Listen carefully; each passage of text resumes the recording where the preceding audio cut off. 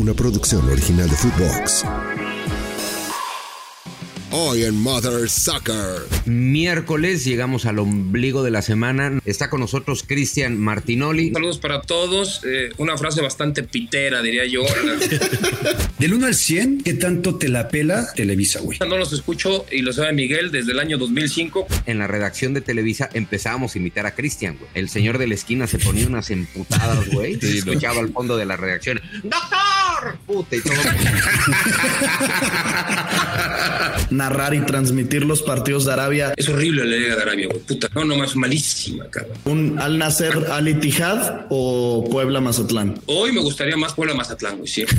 Coger una liga, güey, para narrar permanentemente, ¿cuál sería? No, está clarísimo que la que hubiera narrado yo toda mi vida habría sido la Serie A de Italia de los 80, pero hoy en día, pues total, yo aquí narro siempre los últimos lugares de la Liga Mexicana, no voy a narrar los últimos. En la Kings League. A que yo fuera presidente de un club, y luego me invitaron para que fuera presidente del torneo, les dije que no. ¿Cómo es Ricardo Salinas? Otra verdadera realidad, o sea, tiene un helicóptero en el barco. No mames, ¿tú te imaginas que él nada más está comiendo caviar y que, no sé, de pronto están sus invitados ahí discutiendo cualquier cosa y que él aparece, no sé, güey, con los Choco Crispies, así? ¿Has hecho algo ilegal? Sí, puesto que hoy en día no me enorgullezco de esa situación, pero en aquel momento la veía como algo. Cristian, tienes que escoger a uno, a la de huevo, Miguel Herrera o André Marín. Te voy a decir una cosa, me voy a quedar con... ¡Oh! ¡Mother Soccer! Hola, hola, hijos de su Mother Soccer, ¿cómo están? Qué bueno que nos acompañan. Es miércoles, llegamos al ombligo de la semana. No hay expresión más dominguera que ombligo de la semana. Llegamos al ombligo de la semana. Es de fondita. ¿Es de fondita? Es de fondita. O es un mexicano que ya extraña el país. Es una expresión bastante común, Gurbitz. O sea, no te asombres. Güey, es que te digo una cosa, no es mamada, se me está empezando a olvidar el español, güey. Ay, muy cabrón. Y ahora que fui a Australia un mes, se me pegó bien cabrón el acento, güey. Sí, güey. Me está costando trabajo entenderlos, pero voy a hacer mi mayor esfuerzo. Te retacaste mucho Vegemite, mi querido güero. A huevo, a huevo. Bueno, oigan, aquí estamos. Es un miércoles que nos da mucho gusto recibir porque está con nosotros Cristian Martinoli. No necesita mayor presentación. ¿Cómo estás, Cris? ¿Qué pasó, Miguel? ¿Cómo estás? Saludos para todos. Una frase bastante pitera, diría yo. O sea, me sentí como... Güey, ni en estación de radio popera de Toluca, güey, ya dicen eso. A huevo. Sí, como frase de tío. Y Radio Lobo, güey, no, calla, güey, ya cállate. ¿Cuál sería la frase así, güey, dominguera de, oye, güey, cómete, o tu palabra así de... Olvídate los clichés, es que eres demasiado televiso, olvídate los clichés. No mames, güey, ahora sí me dolió. ¿Dolió porque es cierto? El Coloso de Santa Úrsula, van con las maletas llenas de ilusiones. Ya, paren con esa mamada. A huevo. El ave de las tempestades, puta, cabrón. Ya. Oye, ¿te gusta la palabra emparedado, güey? O sea, emparedado. Crema de maní. Estaba en Scooby-Doo. En Scooby-Doo salía cuando yo tenía 10 años. Pero no, en realidad emparedado no me gusta. Prefiero decirle, como esté mal dicho, sándwich, lo que como le quiere decir. Pero dile sándwich, güey. Ok. Es que hay muchas preguntas alrededor de eso, güey. Por ejemplo, ¿una torta es un sándwich? No, una torta es una torta, güey. No es un sándwich. Sí, no mames. El sándwich es con pan de caja, güey. Ok. ¿El hot dog es un sándwich? No mames, no. ¿Qué pedo, Miguel? ¿Qué te está pasando? ¡A huevo, cabrón! Puta, ya eres gringo, güey. Me cae de madre. En la Florida, ¿qué está pasando en la Florida, güey? La verdad, no es un sándwich. ¿Por qué no, güey? Por el huracán cabrón. Y es un alimento rodeado de pan, güey. ¿Por qué chingados no va a ser un sándwich? Rodeado de pan, sí, pero es como si No, güey. Pues, la baguette es un emparedado, güey. Puede ser. No, es una baguette jamón y queso, es un emparedado. A huevo, puede ser. Porque sigue siendo pan. ¿Tienes la descripción de la RAE para...? Güey, eso sí es dominguero, güey, acudir a la RAE. Ya nadie acude a la RAE, güey. No, yo sí acudo, pero yo soy vieja guardia porque no quiero cometer un error. O sea, porque por ahí me estás diciendo, güey, lo que tú dices es un alimento rodeado de pan, ¿no? O envuelto con pan. Y entonces yo estoy aquí haciendo un ridículo grotesco, cagándote, y la estoy cagando.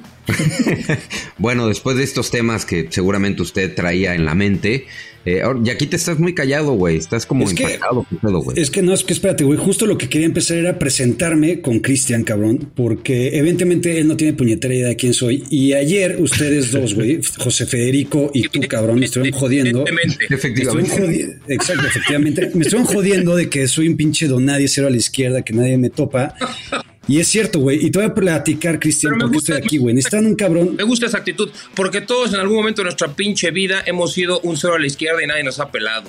Exactamente, güey. Qué bueno que te identificas conmigo, güey, en algún momento.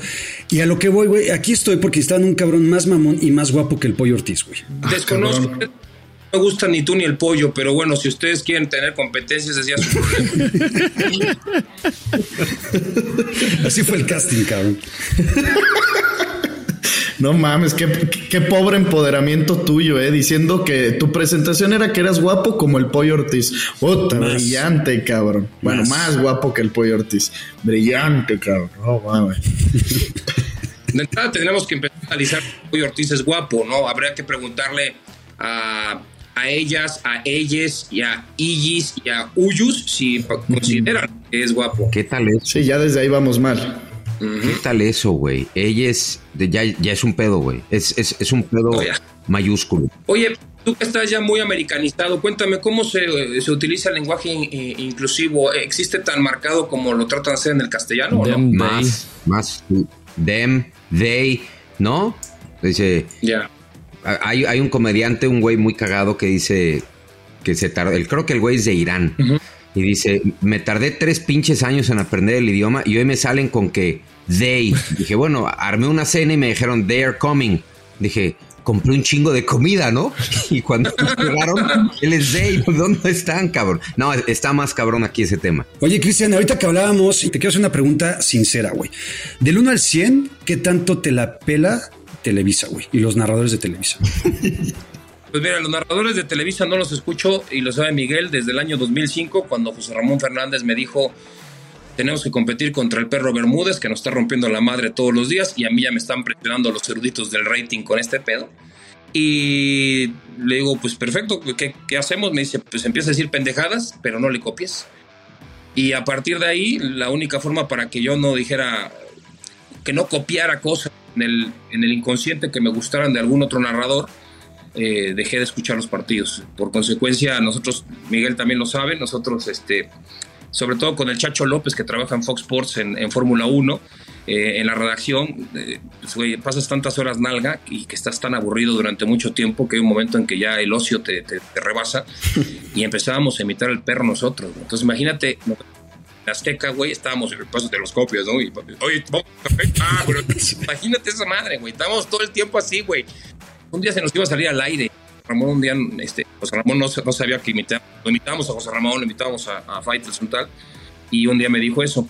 Entonces, en realidad, yo los narradores de Televisa no los escucho hace mucho, pero mucho tiempo. Incluso cuando estoy en mi casa, ya me acostumbré a no... Puedo ver un partido de cualquier liga a la que tenga yo acceso en mi televisor y no lo escucho. Ya me acostumbré es culero, pero ya me acostumbré a ver los partidos sin audio.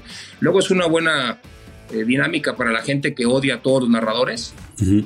que lo ve así, o sea, te genera tu propio criterio, no te llenas de basura auditiva, no te trastornan tu idea de que si tú estás muy fanático contra un equipo no, porque invariablemente nunca vas a dejar contento a nadie. Y un día el Monterrey de local y dices que está jugando bien el Pachuca, no mames, siempre tirándole mierda al Monterrey. O sea, la gente es así, güey. O sea, no lo vas a poder cambiar. El fanático es así. Y con respecto a que si me la pelan o no, pues mira, pues yo el único comentario que yo puedo decir es que desde que yo narro la selección en Azteca, que es del año 2001 a la fecha, yo he compartido narración con Paco González, con el maestro Emilio Fernando Alonso, con Luis Omar Tapia, que vino un año al canal, y con Jesús Humberto López, 4. En todo ese lapso en Televisa han pasado 14 narradores. Ahí está. Respondido.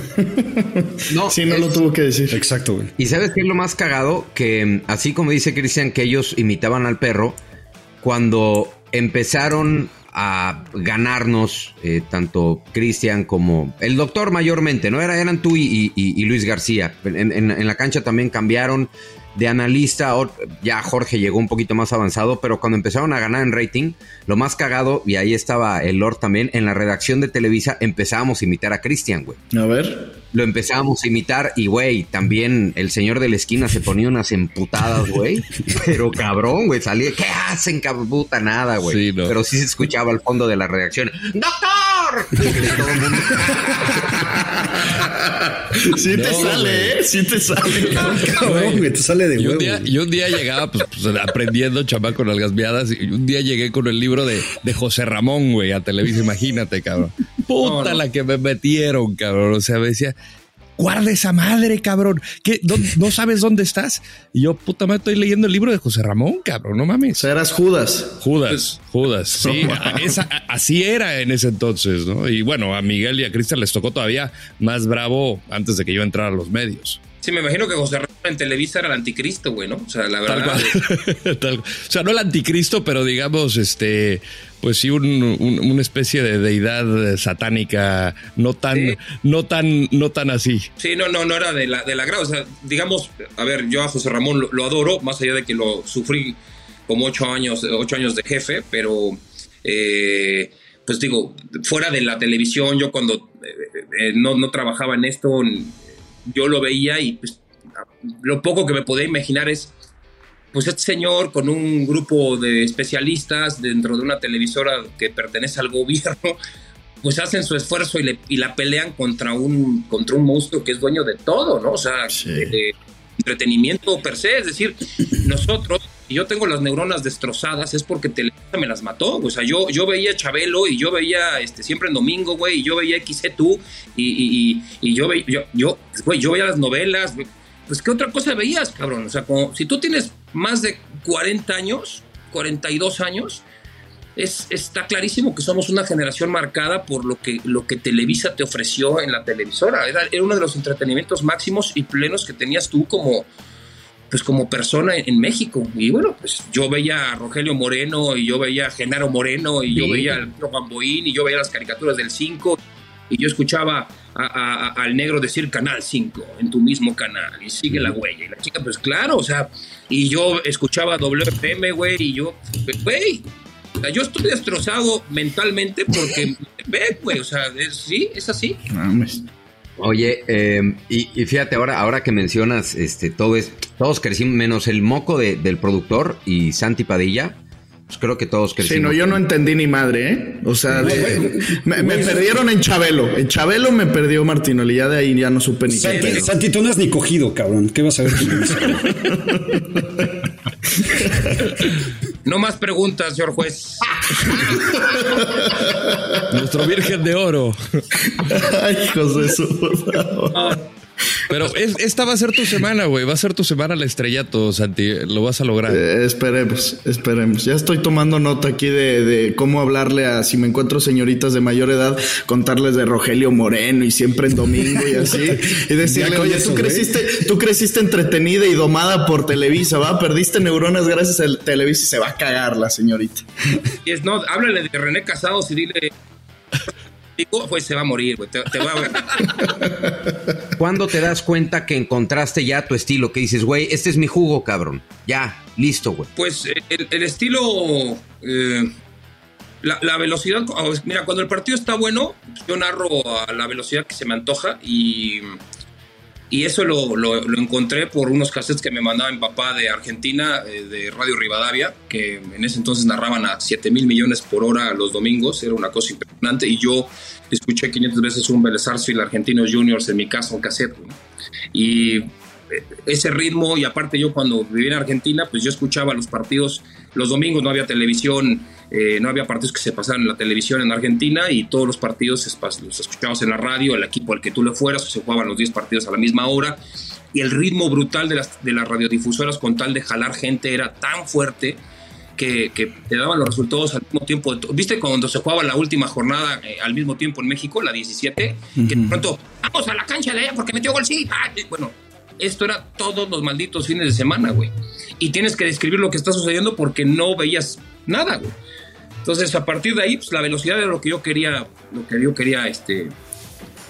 agarrar como estilo.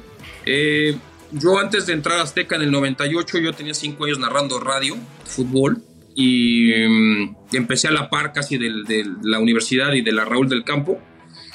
Y pues yo considero que el estilo ya lo tenía más o menos diseñado de mis formas en cuanto a descripción, lo mío era mucho más radial que televisivo. Tanto así que me decía José Ramón, no describas tanto, cabrón, porque la gente lo está viendo, y en parte a mí me valía madre. Y el desmadre fue a partir del 2005-06, pero antes no tenía yo desmadre, antes yo narraba, sí, tiraba alguna cosa por ahí, pero no era todo el tiempo estar echando desmadre, sino estar buscando hacerlo de otra forma. Yo entiendo que hay algunos que habrán tratado de copiar el estilo que tenemos con García y compañía, lo que pasa es que se equivocaron en el tema. Lo fundamental primero no es echar desmadre, sino saber narrar, güey, ¿no? Y después ya echas desmadre. Ese es el problema. Si tú quieres generar una conexión de desmadre con alguien, pues sí, pues lo hacemos en el sillón de la casa, pero primero tienes que estar, no sé si plenamente comprobado, pero sí muy consciente de cuál es tu estilo sin echar desmadre. O sea, cuál es el estilo que tienes y a partir de ahí cómo puedes aderezar cuando el partido es muy malo o te pasan a alguien de la tribuna y dices, güey, pum, aquí le damos porque se te prende estás a 3,000 por hora, y ves el monitor y sale una pareja ahí besándose, cabrón. La última vez que metimos unos güeyes ahí, que era el que le pusimos el toluco con una mexicano, se atrevieron a decir en Televisa y compañía que nosotros montamos una, güey. No mames, nosotros llevamos 2 cámaras, cabrón. ¿En qué momento podemos llevar actores secundarios para que se nos monte cuando... Es ridículo, pero bueno, son cosas que suceden. Yo creo que el estilo ya de desmadre instituido con Luis fue un poco antes de yo creo que la Copa América de Venezuela, por ahí todavía, y ya para antes del Mundial de Sudáfrica ya estaba establecido.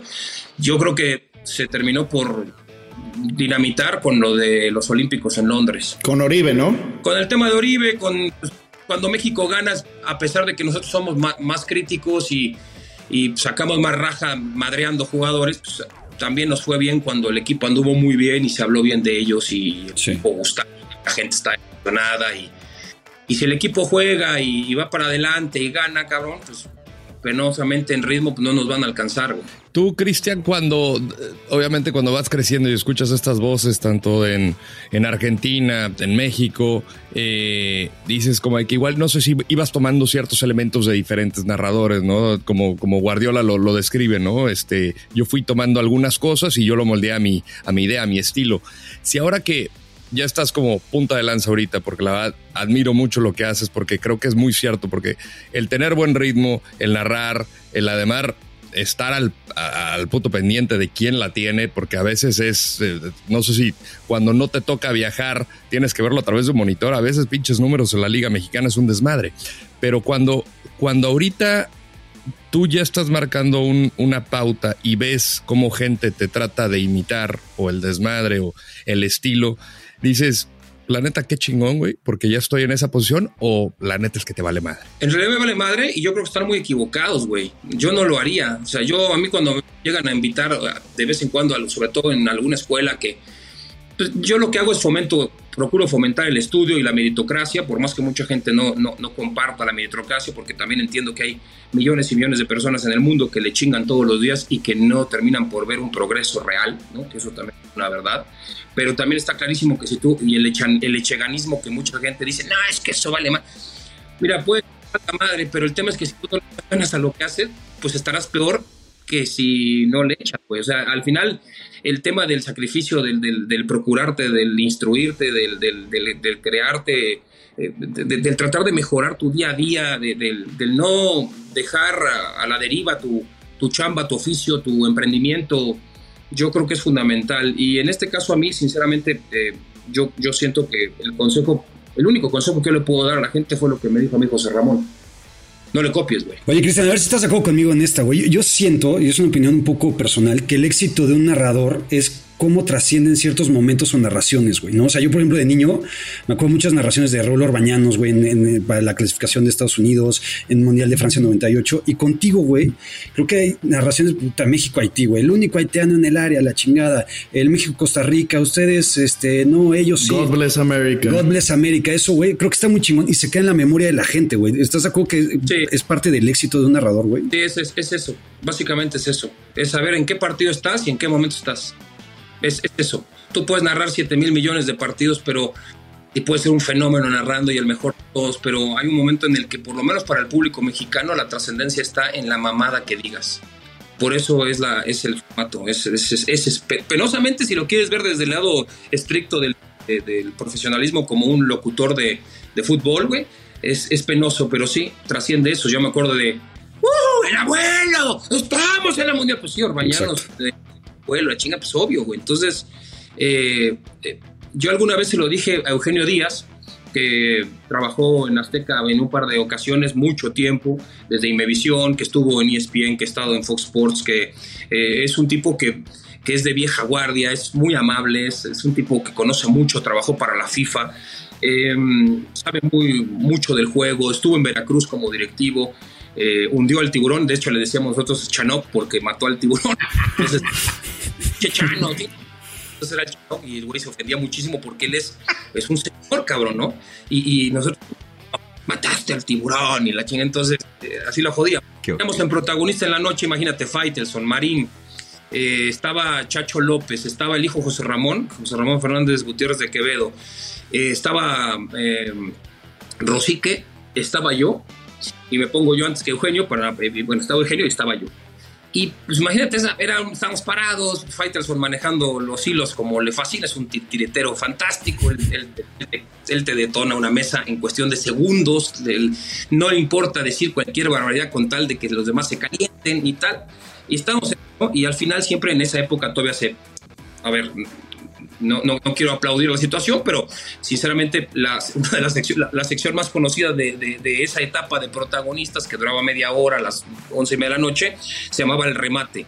Y el remate era meter un video sobre todo video de alguna modelo. Y generalmente las modelos estaban en bikini y eran una cosa espectacular, pues para la vista de los hombres en esa época, mediados de los 2000, pues era todo entonces insisto, la prima de Eugenio y Eugenio con su remate, y Eugenio ni escogía eso, lo escogíamos nosotros, pero chingábamos a Eugenio porque era el que se ruborizaba y tal, ¿no?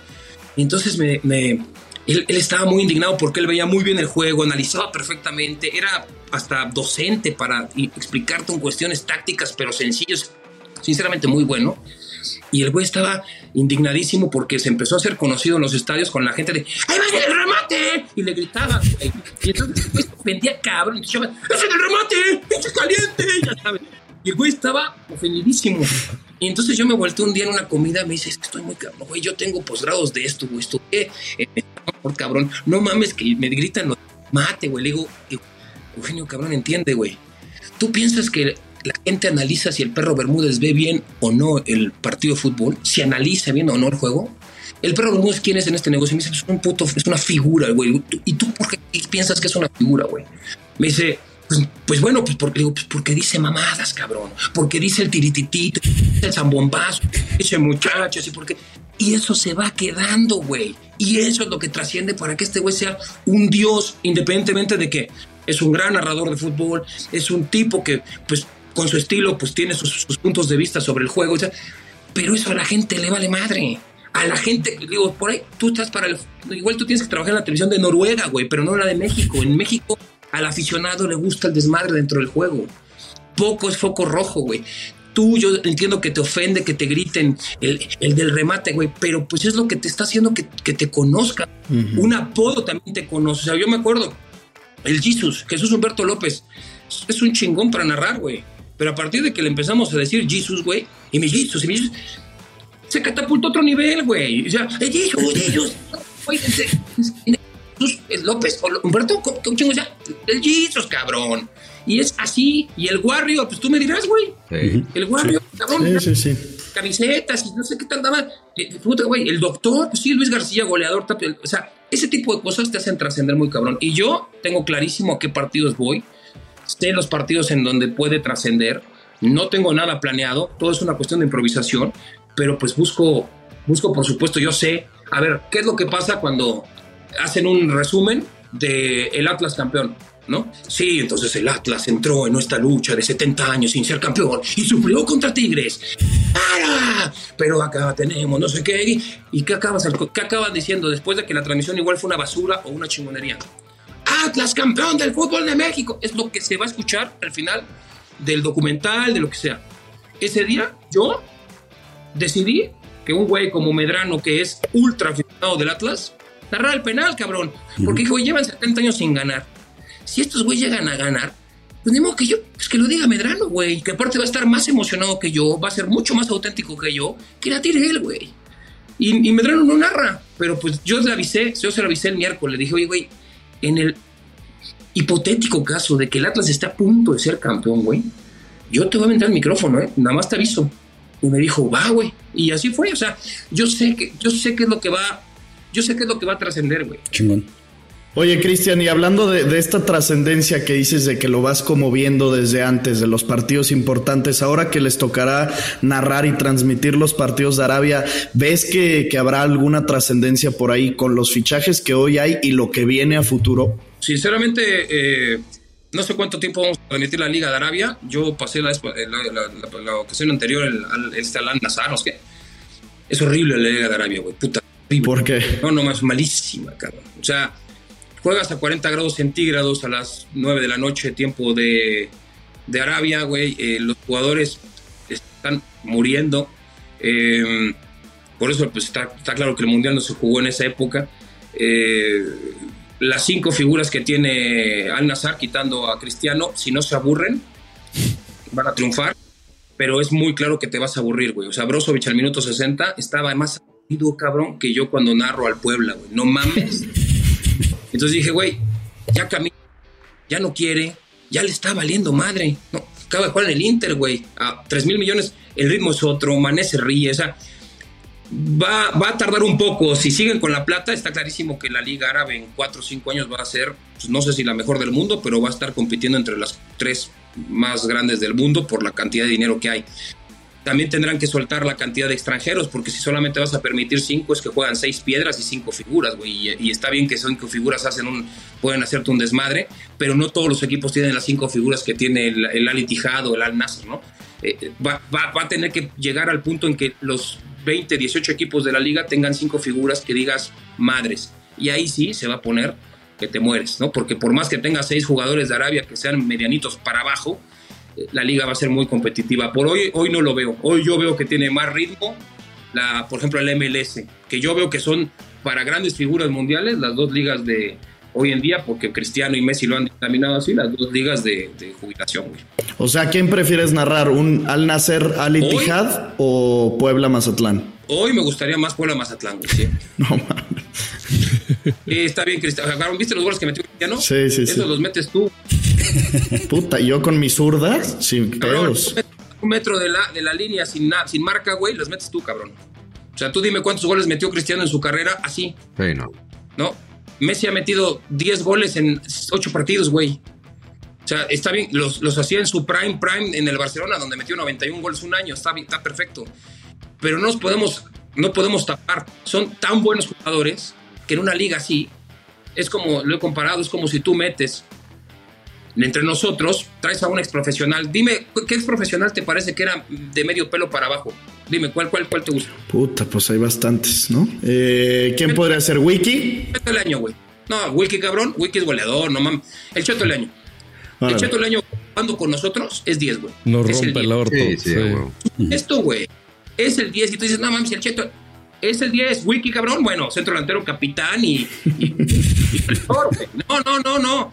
La diferencia entre un exprofesional y un güey que no fue profesional en una cancha amateur es abismal, güey. Es abismal en recorridos, en tiempo, pausas, en cabeza levantada, en vista del juego, en perfiles, en técnica, todo, güey. Estos, Messi, Cristiano, Mané y compañía, están yendo a una liga casi semiprofesional, güey. O sea, yo entiendo MLS muy bien, bonitos estadios, chingón, mucha inversión, poco a poco va a ser mucho mejor liga de lo que es hoy. Que a mí me gusta, a mí no me desagrada, tiene buen ritmo, corren, procuran el ataque, defienden de la chingada, está perfecto. Es para fomentar espectáculo en Estados Unidos y que el americano común y corriente vaya al estadio, tiene que haber goles, güey. Si tú vas a un 0-0 italiano, ¿sabes cuántos güeyes que no son de origen latino van al estadio en los Estados Unidos? Nadie, güey. Tiene que haber goles, güey. El estadounidense lo que quiere es eso. Los deportes americanos quieren explosividad, explosión, y el fútbol no te lo va a dar porque son 45 minutos medianamente ininterrumpidos. El estadounidense necesita explosión, güey. El básquetbol, 3 minutos en chinga, y luego pausas, y luego se juegan 2 segundos y 20 segundos de pausa, y otros 2 segundos y 20 segundos de pausa. En el americano, güey, la pelota se mueve 8 minutos de 60, güey.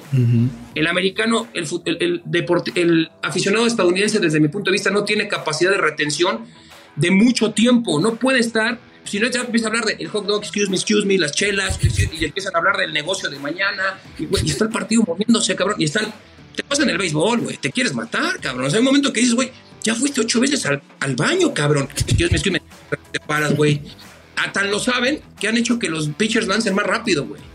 Porque la cosa es muy lenta. A mí me encanta el béisbol, pero es muy lento el pedo. El estadounidense se acostumbró a tener explosividad y distracción.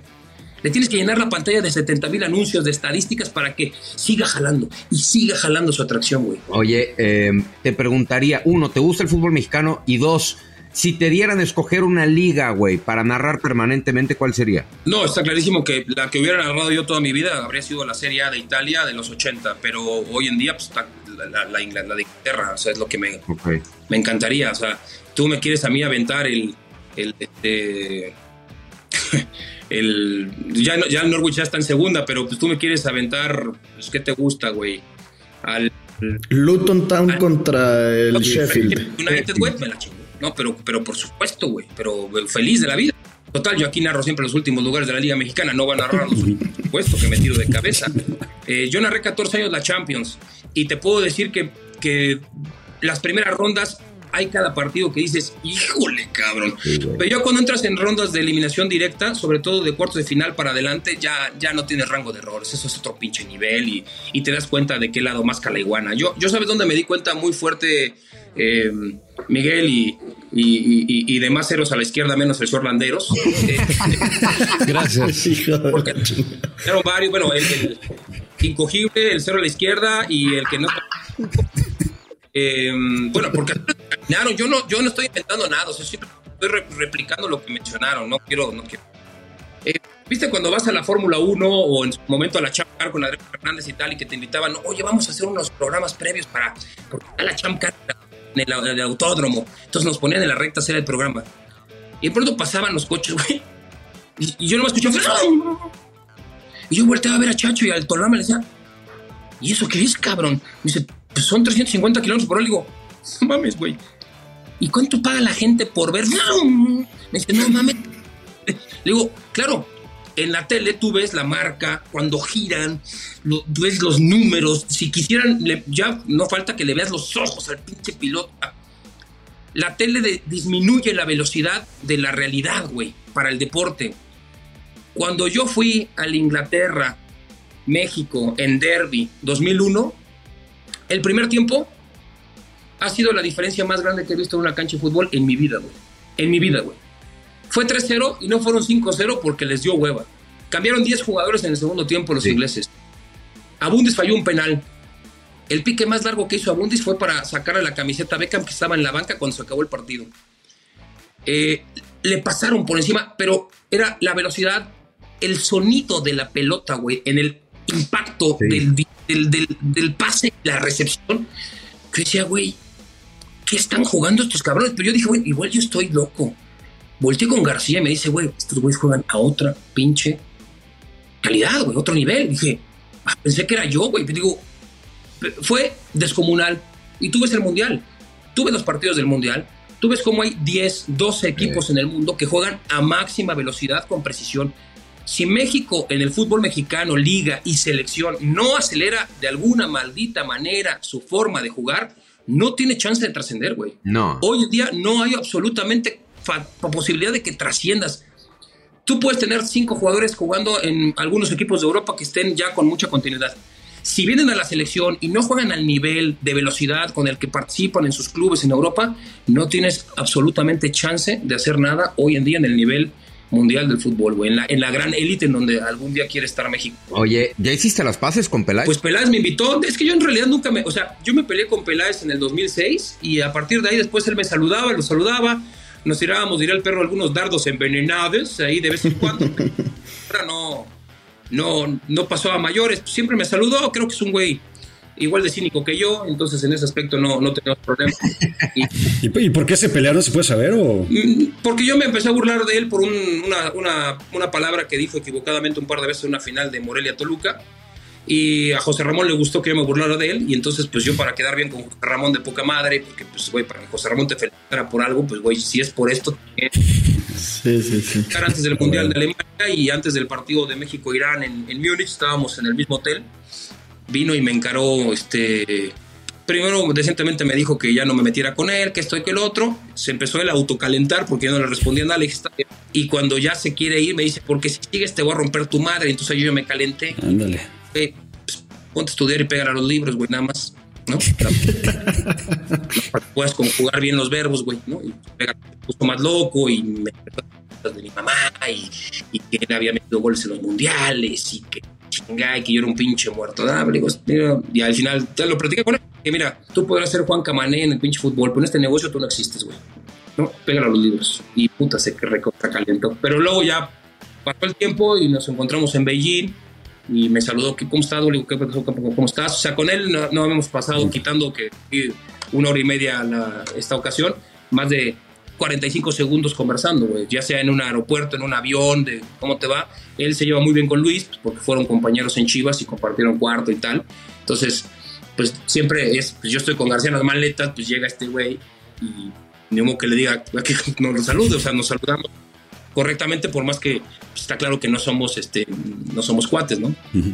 Oye, Cristian, en la Kings League que viene, la liga esta de Ibai, de Piqué, que está revolucionando el mundo de los streamers, viene a México. ¿Le entrarían ustedes como presidentes? Por ahí he visto que el doctor ya es amigo, ya es compadre de la Rivers, que es una presidenta, es una streamer también mexicana, y se habla, bueno, dicen, hay muchos rumores que podrían estar ustedes dos, que podrían tener su equipo, ser presidentes. ¿Cómo ves ese desmadre? ¿Te gustaría? Pues mira, en realidad la Kings League yo no sé nada. Lo que es de una liga que se quiere hacer en México muy parecida a la Kings League, que le quieren llamar la People's League, y ahí sí me invitaron para que yo fuera presidente de un club, y luego me invitaron para que yo fuera presidente del torneo, y realmente les dije que no tenía yo disponibilidad básicamente de tiempo. O sea, los domingos ir y a estar instagrameando, si no lo hago yo personalmente, es imposible que lo haga. Sí, menos. De forma constante de septiembre a noviembre con la liga que pretenden hacer. No, yo les di las gracias, pero García parece que sí quiere ser presidente de un club y ese güey le late. No sé en dónde se están metiendo los de la liga, porque García te va a hacer los 2 primeros partidos y después los otros 7 no se va a aparecer a lado, pero bueno, pues que cada quien haga negocios con él. Oye, ¿cómo es tu patrón? ¿Cómo es Ricardo Salinas? Porque mucha gente tiene la impresión, en su época a lo mejor de Emilio Azcárraga, y yo decía, güey, la verdad es un güey a toda madre, es un tipo decente, es un tipo educado, es un güey, ¿no? Muy frontal, es un güey muy aterrizado, ¿no?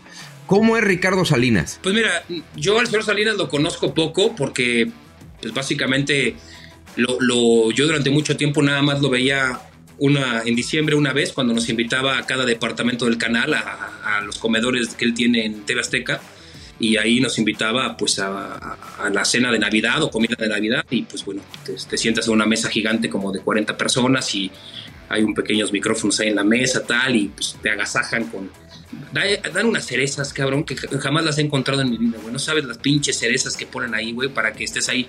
Entonces, lo que los demás yo estoy tragándome las pinches cerezas. Una cosa impresionante. Y yo dije, ¿dónde las comprarán, cabrón? Debe ser, no sé, güey, las deben traer de Armenia, no sé. Bueno, entonces, el hecho de que estábamos ahí y es lo que lo veo, ¿no? Conforme, pues, ha pasado el tiempo en el tiempo en el canal, pues, no es que yo me haya dado o tenga más privilegios que otros, sino que de alguna forma te llegan a invitar a cosas que él organiza con su familia y entonces tú vas como conductor del evento y ahí es donde convives un poco más con él porque él está totalmente relajado fuera de la empresa, ¿no? Y pues es un tipo, pues es muy cagado, o sea, es un señor muy divertido, es un señor, me parece, para los negocios es un tipo brillante, ¿no? Le ha ido extremadamente bien, ha multiplicado la fortuna familiar de manera espectacular, es un tipo que le gusta mucho la confrontación, ¿no? Él no sabe vivir si no tiene confrontación, es lo que me da la impresión, y así lo ves ahora en el Twitter. Antes del Twitter ya lo sabía, con el Twitter pues ya me di cuenta que sí, no estaba errado. Es un tipo que le gusta la libertad, le gusta hacer lo que a él le plazca, le gusta disfrutar de lo que él tiene. Creo que cada día disfruta más lo que ha conseguido él como empresario, cada vez se muestra más extrovertido, le gusta, tiene un barco que te mueres, cabrón. Nosotros lo conocimos en Qatar, un día nos dijeron, oye, pues el patrón está aquí, viene de Dubái, nos invita, pues fuimos ahí, estuvimos unas 4 o 5 horas con él, comiendo y platicando, y pues te habla de, a él le encanta el golf, le mama el golf, sí tiene ideas como para querer modificar de alguna forma. Dice, pues a mí mucha gente, lo que nos decía, ¿no? Mucha gente me critica porque que si el fútbol, que si la multipropiedad. Yo sinceramente sí quisiera que el México le vaya de poca madre, que tengamos mejores jugadores. Si tenemos que traer 8 güeyes de Brasil y 7 güeyes de África y que jueguen con la selección mexicana para que la gente esté contenta y gane el campeonato del mundo, pues jugamos, güey. O sea, yo no tengo problema. O sea, si lo que queremos es que México gane, pues hagamos, ¿no? Busquemos de alguna forma. Si nosotros no generamos los propios futbolistas, ¿por qué no vamos de otro lado, no? Oye, ¿qué tal es el barco, ¿Cómo? ¿¿Qué tal es el barco? ¿No te chingaste nada, no? Me hubiera encantado. Hay detector de metales y todo el pedo, güey. No. Güey, o sea, tienes que llegar hasta con pasaporte, güey. Dije, ¿qué es esto, güey? Y tienes que ir descalzo. Yo creo que es para que no hagas tierra, güey, ¿me entiendes? Entonces, no te quieres chingar algo eléctrico y de pronto pues traes zapatos de goma y ya chingaste, pues no. Y bueno, pues el mide, ¿qué? Más de 100 metros de largo, güey. Es un crucero, güey. Es un crucero. El barco que el señor tiene 7, 8 pisos y es un crucero, güey. Es una cosa descomunal. O sea, yo nada más conocí creo que un cuarto del barco y pasé por 8 salas, güey. O sea, ¿sí me entiendes? O sea, es como de... O sea, sí te das cuenta de que cuando estás en esas ligas están en otra dimensión. O sea, esa gente vive otra verdadera realidad. O sea, tiene un helicóptero en el barco, tiene un yate al lado que es la lancha para que te muevas a destinos más pequeños porque el barco igual no entra a puerto. Es descomunal. Aparte es un barco de colección porque tengo el barco del año 1994 y él le tenía muchas ganas desde que salió porque es amante de los navíos y de pronto un día se encontró con la oferta, ¿no? Creo que le redujeron $50 millones el barco y pues, fue lo compró. Y pues para él fue una ganga, güey, ¿no? Casi como las de Electra, fue la ganga. Y güey, pues él disfruta muchísimo de eso, güey. Y por ejemplo está bien divertido porque, no sé, a ti te gusta los cuernitos y las conchas de una panadería que está ahí en Tlalpan. Bueno, él se va 3 meses al Mediterráneo y su staff se encarga de que al vacío lleven las conchas y los cuernitos que le gustan al señor y que haya un stock de 70. Y entonces cuando de pronto un día está en Valeta, en Malta, ¿no? Viendo el Mediterráneo y dice, oye, pues un pinche café con leche y una concha.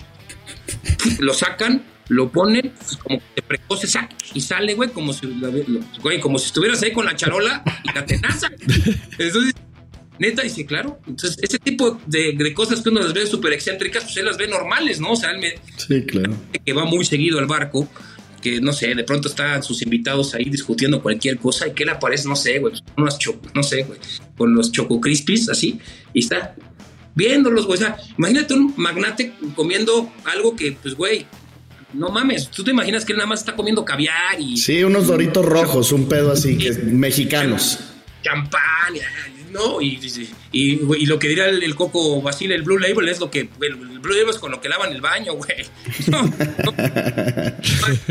No, es otra dimensión, ¿no? O sea, no es algo que uno pueda comprender muy rápido, sinceramente. Sinceramente, sí es de película este tipo de situaciones.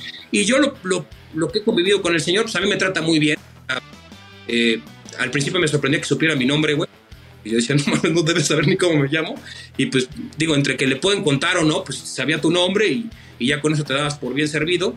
Y de lo otro, pues hoy en día pues te saluda bien, más o menos se entiende que pues dentro de la empresa nosotros hemos sido muy leales, fieles, tenemos la bandera y pues creo que hemos sido un negocio para él, ¿no? A mí me pagan muy bien, yo no me puedo quejar en absoluto y le hemos recontribuido. O sea, yo también estoy clarísimo que estoy cada día más cerca de irme de Azteca que de quedarme, pues porque llevo 25 años aquí adentro, no voy a llegar a los 50 años en el canal, entonces pues en una cuestión solamente matemática estoy más cerca de irme que de quedarme y yo sé que el día que la familia decida, pues yo me tendré que ir del canal, ¿no? Eso está plenamente claro desde mi punto de vista, pero el señor me da la impresión de que tiene un estatus extremadamente polémico y que le guste, que disfruta mucho de eso, pero cuando está cerca de él es muy coloquial, es muy aterrizado en su lenguaje, no te utiliza términos que no vas a entender bajo ningún parámetro y te habla con la neta. O sea, él tiene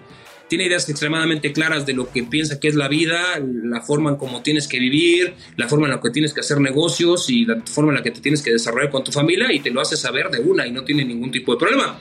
E incluso está abierto al debate porque alguna ocasión nos invitó hace, ¿qué será? Unos 6 meses, que nos sorprendió, porque él quería saber por qué lo criticaba tanto la gente del fútbol por sus ideas, ¿no? Dentro del juego.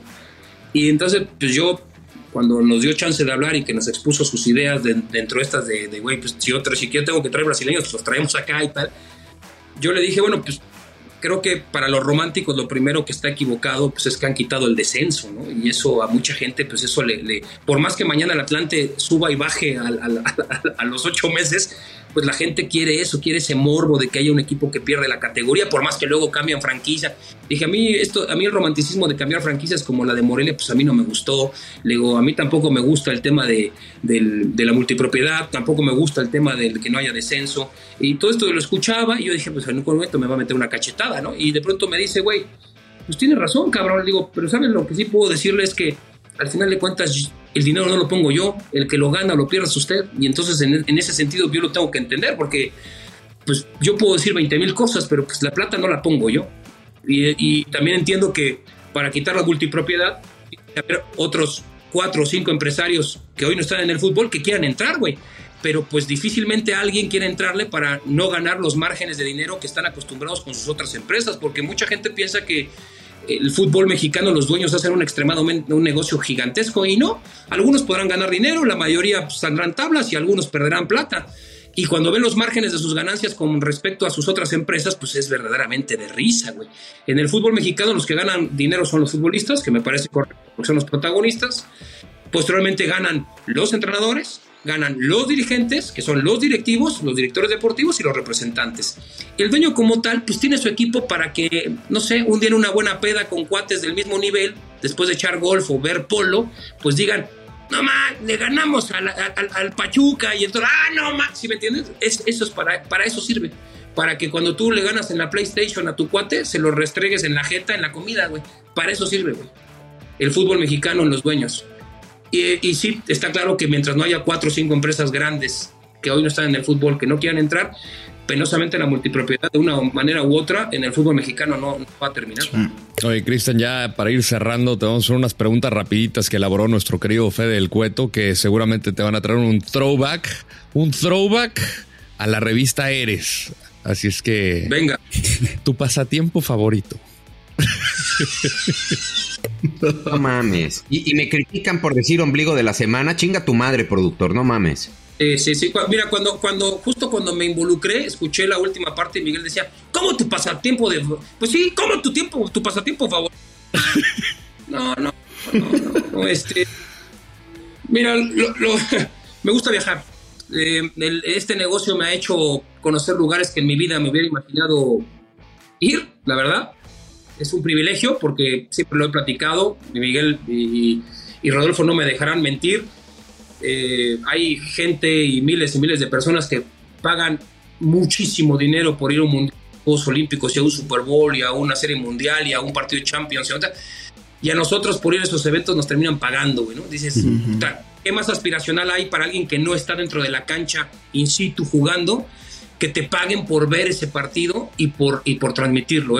Verdaderamente es un privilegio, es algo que es de esas cosas que dicen, esa madre no pasa. No, sí pasa, nos pasa a nosotros. Y dentro de eso, pues a mí me ha generado la oportunidad de conocer pues 50 países y eso a mí me llama mucho la atención y me gusta y me genera mucha inquietud. Y entre más difícil sea el país para entender incluso los letreros, más llamativo es, güey. Y me gusta explorar eso y me gusta viajar muchísimo y siempre lo hago con mi familia. Órale, cabrones, síganle. Vas, Yaca. Yaca se apendeja. Es que no, a ver, pendejos. Teníamos un orden que habíamos descrito desde hace 3 horas. Pues tú vas. Iba Miguel, güey, pero voy a tomar yo liderazgo, güey. Háblense. No te preocupes. Oye, a ver, Cristian, son preguntas cortitas, güey. No como preguntas cortas y respuestas cortas. Y son preguntas chingonas, no como las que te hizo Peláez en su podcast, ni Jordi Rosado, ni nada, güey. Estas sí son pensadas, güey. ¿Va? Comida favorita. Me gusta la carne con ensalada. Capi Pérez, Facundo Slobotsky de la Cotorriza. No mamen, el wiri wiri, cabrón, no mamen. ¿Metepec o Toluca? No, Toluca, güey. Metepec son la zona fifí. Es nuestro cinturón de miseria, Metepec. No, Toluca centro, código 50,000, papá. ¿Has hecho algo ilegal? Sí, fíjate, cuando regresaba de entrenar en el Toluca, cuando tenía yo 14, 15, 16 años, regresábamos de Metepec en nuestro camión, ¿no? Agarrábamos siempre el Tenango, Calimaya y Anexas, ¿no? Y bajaba en Metepec, antes de irse ya hacia Tenango, la última parada era justo enfrente de la cervecera Modelo, donde estaba atrás las instalaciones del Toluca, ¿no? En ese entonces pues nada más eran 2 canchas del Toluca, la de primera división y la que usábamos todos los de reserva hasta la perrada juvenil, ¿no? La pedacera. Y luego regresábamos y tomábamos en el puente que está enfrente de la cervecería el camión para llegar a la terminal de Toluca. Ahí terminaba el camino y de la terminal pues yo tenía que caminar al centro de la ciudad. Pues deben ser 25 minutos, si te la echas más o menos leve, pues 25, 30 minutos y íbamos de tienda en tienda con mis cuates, traíamos 2 pesos, güey. Bueno, pues en una tienda ya teníamos un gen de seducción tremenda, pues en una tienda me chingaba unos platíbolos, en otra me chingaba unos bimbuñuelos, en otra me chingaba 2 refrescos y pagaba 1 y así, güey. La necesidad es lo que me hacía atracar tienditas, güey. No me... Por supuesto que hoy en día no me enorgullezco de esta situación, pero en aquel momento la veía como algo ni siquiera divertido, sino es, güey, me estamos cagando de hambre, necesidad. No tenemos ni para pagar, cosas así. Entonces uno hacía con los, había unos que se llaman pizzerolas, uno le hacía ruido a la pizzerola, güey, y el otro te echaba 3 bolsas, y dices, cabrón, y tú ya llegabas y pagabas, y entonces la señora de la tienda pues no se daba ni color. Ya teníamos unas técnicas muy avanzadas, güey. Cristian, tienes que escoger a uno, a la de huevo, Miguel Herrera o André Marín. Chíngale. Mira, te voy a decir una cosa, me voy a quedar con Miguel Herrera. Ándale, cabrón. ¿Entonces por qué? Porque Miguel Herrera no me hizo la vida imposible 4 años, ni atentó contra mi chapa 5 veces en el canal. Entonces, pues, por consecuencia, con Miguel Herrera tuve una diferencia, no la voy a hacer jamás porque entiendo cómo es él y yo entre que soy rencoroso y tengo muy buena memoria, pues ahí vas diferenciando la situación. A él le contaron mal la historia y pues que se quede con esa historia que se la contaron. Ahí te van otros 2 personajes, pero estos creo que sí te caen bien. ¿Cardoso o Cristante? No, me quedo con José. Con Cristante yo era cuate hasta que se comió 7 goles del América. Uno de ellos de media cancha del Racing Montenegro que hasta se resbaló, güey. Y yo salí esa tarde en Deporte B, que ya dicho sea de paso no veía nadie Deporte B, ¿no? Ya no era el Deporte B de José Ramón, por supuesto, ya nosotros habíamos destrozado la marca. Y salí con una bolsa de estas de pan, diciendo que me daba vergüenza ir al Toluca y esto, y que Cristante había parecido materno. Y me empezó a buscar y mediante un amigo en común también me buscó, tal, hasta que yo les dije, mira, güey, yo hablé 10 años bien de ti, no podía hablar de otra forma que no fuera bien de ti, te chupé, te puse allá arriba, donde tú correspondes, te llevé o sea, los máximos calificativos positivos que podía entregar yo hacia una persona que no sea de mi familia, te los di a ti, cabrón. Y jamás en tu vida me hablaste por teléfono una sola vez para decirme, ¿cómo estás, güey? Ni siquiera para agradecerme, porque aparte no lo estoy haciendo para que me lo agradezcas.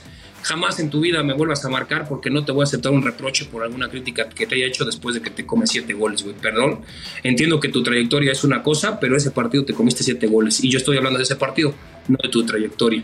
Entonces me quedo con José. O sea que Cristante entra con André y con Miguel Herrera. No, mames, hay niveles. No, difícil. No, imposible. No, con Cristante fue esa diferencia. Acabó como me ha venido a reclamar Pleitito Reina. Pues también le dije, güey, no te pelees, güey, no te diré así. Y luego vino una vez Isaac Mirraji, cuando dirigía a Cruz Azul.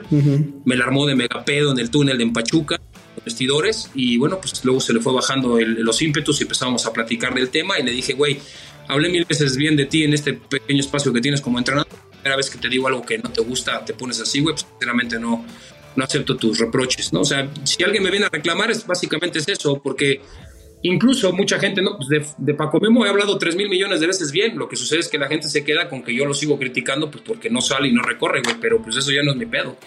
Pero Ochoa jamás en la vida ha venido a decirme algo y me parece un tipo extremadamente inteligente porque a pesar de que sabe que en Azteca nosotros lo criticamos, siempre nos da entrevista, güey. Sí. Automáticamente con eso, pues es un tipo brillante, güey. Oye, fíjate que yo una así parecida fue, pero con Campos, güey. Con Inmortal. Con Campos, con el Inmortal, güey. Nosotros teníamos un programa que se llama Pasión Deportiva en Eco. Y fue un partido con Estados Unidos donde Campos la cagó en los 2 goles con Estados Unidos, ¿no? Y dijimos eso. Yo dije, güey, la cagó en los 2 goles y listo. Y ahí mismo dije, pero ¿cuántas veces este cabrón ha salvado a la selección? En esta la cagó y le costó. Bueno, ¿te acuerdas que su compadre es Daniel Rentería, güey? Sí, de Acapulco. Le habló a Daniel Rentería en ese momento, le mandó un mensaje por Viper. Diles, hijo de su puta madre, que bla, bla, ok. Y después en la oficina del Brody me dijo, es mi compadre, le digo. Y me dice, no, güey, está bien emputado. Bueno, está bien, le dije, ponlo mañana al aire. Y al aire, güey. Y me dijo al aire, bueno, tú, cabrón, que nunca has pateado una pelota. Le digo, bueno, a lo mejor la ha pateado mal, cabrón, pero sí le he pateado. Me dice, te apuesto no sé qué mamada, que, güey, en tu puta vida vas a poder tirar un penal. Le dije, mira, güey, vamos a apostar esto. Le dije, aprendo yo más rápido a tirar un penal a que tú leas 3 pinches líneas sin que te tropieces, cabrón. Le digo, ya no te digo de leer un puto libro entero, güey. Y desde ahí, güey, me le volvió a hablar al Brody. Dile que le voy a romper su madre. Y la siguiente vez me saludó y me dijo, bien contestado, cabrón. A toda madre. Se acabó el problema con el pinche Inmortal. Con el Inmortal. Sí, con Campos, con Jorge. Aparte Jorge sabe perfectamente su personaje, sabe incluso las deficiencias técnicas que tenía como jugador e incluso hasta las físicas, porque para ser portero con unos 70 y tantos era bien complicado competir, tipo como el Conejo Pérez que le sacó tantas bondades a su resorte, ¿no? Bueno, pues Jorge tenía una intuición para adelantarse a las jugadas. Eso también provocaba que con su técnica charrísima de bajar cocos, pues le complicara varias veces las jugadas y por ejemplo en Televisa para denigrarlo tienen un stock bellísimo, una cava bellísima de videos del Inmortal, ¿no? Cada vez que criticamos a Ochoa, en Televisa sacan los archivos secretos de Inmortal, no, que ya Salazar sacar de forma minuciosa, y si hay unos errores que dices, no mames, esas ni Ochoa las hace, está clarísimo. Y hablando de Inmortales, ¿Messi o Maradona, Cristian? No, Maradona. No, yo soy de Maradona. No tengo nada contra Messi, O sea, por supuesto tendría que ser un imbécil si no me gusta cómo juega Messi. No comparo nunca a Messi por ejemplo con Cristiano, los disfruto a los dos con amplitud y no me desgasto en esa comparación como nunca me desgasté en Maradona y Pelé en su momento o de si Romario y Van Basten. No, a mí me gusta disfrutar de los grandes jugadores, pero bueno, yo con Maradona crecí viendo Imevisión, Canal 7, los partidos del Napoli contra el Milan, de los italianos de la mitad de la selección y de los holandeses, contra el Inter de la mitad de la selección italiana y los alemanes, contra la Roma de Rudi Feller y contra la Juventus de Platini y contra el Udinese de Zico y contra el Torino de Sócrates y tal. Pues eso me hizo que adorara más a Maradona. Maradona me parecía dentro de la cancha una cosa comunal.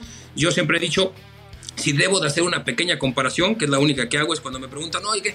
Maradona, digo, es que Maradona tenía la personalidad de Cristiano y el juego de Messi. Claro. Cristian, sin que me platiques de que los escuchas desde los 3 años y con tu papá y con el tío y con la familia y la madre, dime tu banda o artista favorito. ¿Mi banda favorita? Sí. Soy extremadamente comercial, güey. No tengo... Echa una, güey.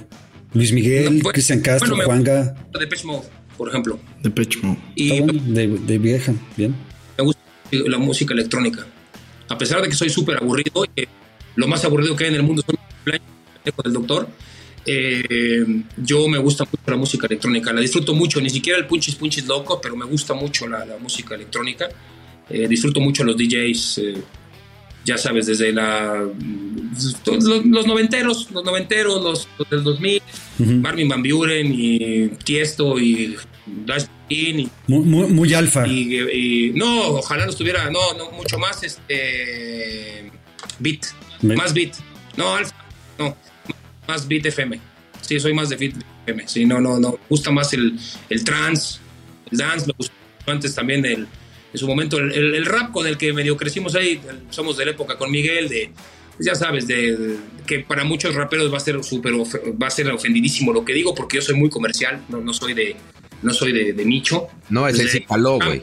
Güey, ¿no? ¿Sí me entiendes? O sea, de MC Hammer para Eminem, ¿no? Eso también me gustaba mucho, o sea, me gusta ese tipo de música, me gustaba mucho el rock en español, porque también yo era chavito, tenía 10, 11, 12 años, pero pues sonaba todo lo que era Soda Stereo, La Unión, ya estaba Caifanes, después vino ya La Maldita Vecindad, me gustaba Botellita Jerez, me gustaba Los Enanos Verdes, me gustaba El Último de la Fila, me gustaba Hombres G, ese tipo de... Te gusta todo, güey, básicamente, cabrón. ¿Cómo, perdón?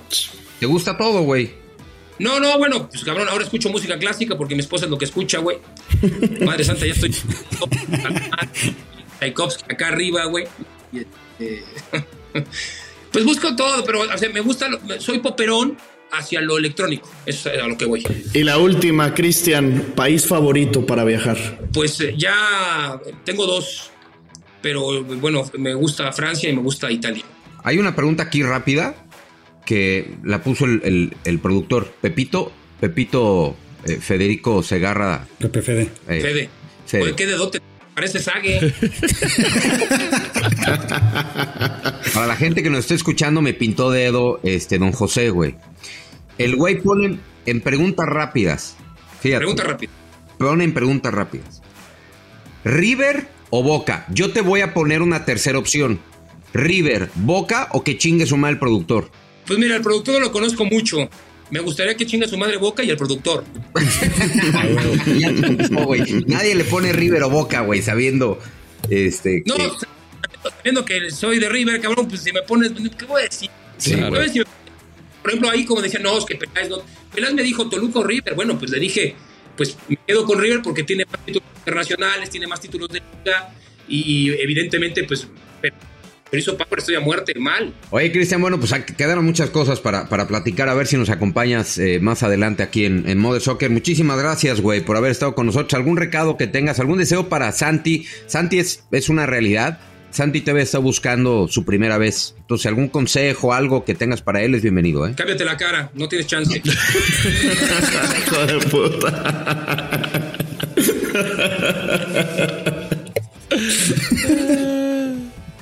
Ay, mames, qué gran ya córtale, Gurbetz, ya córtale.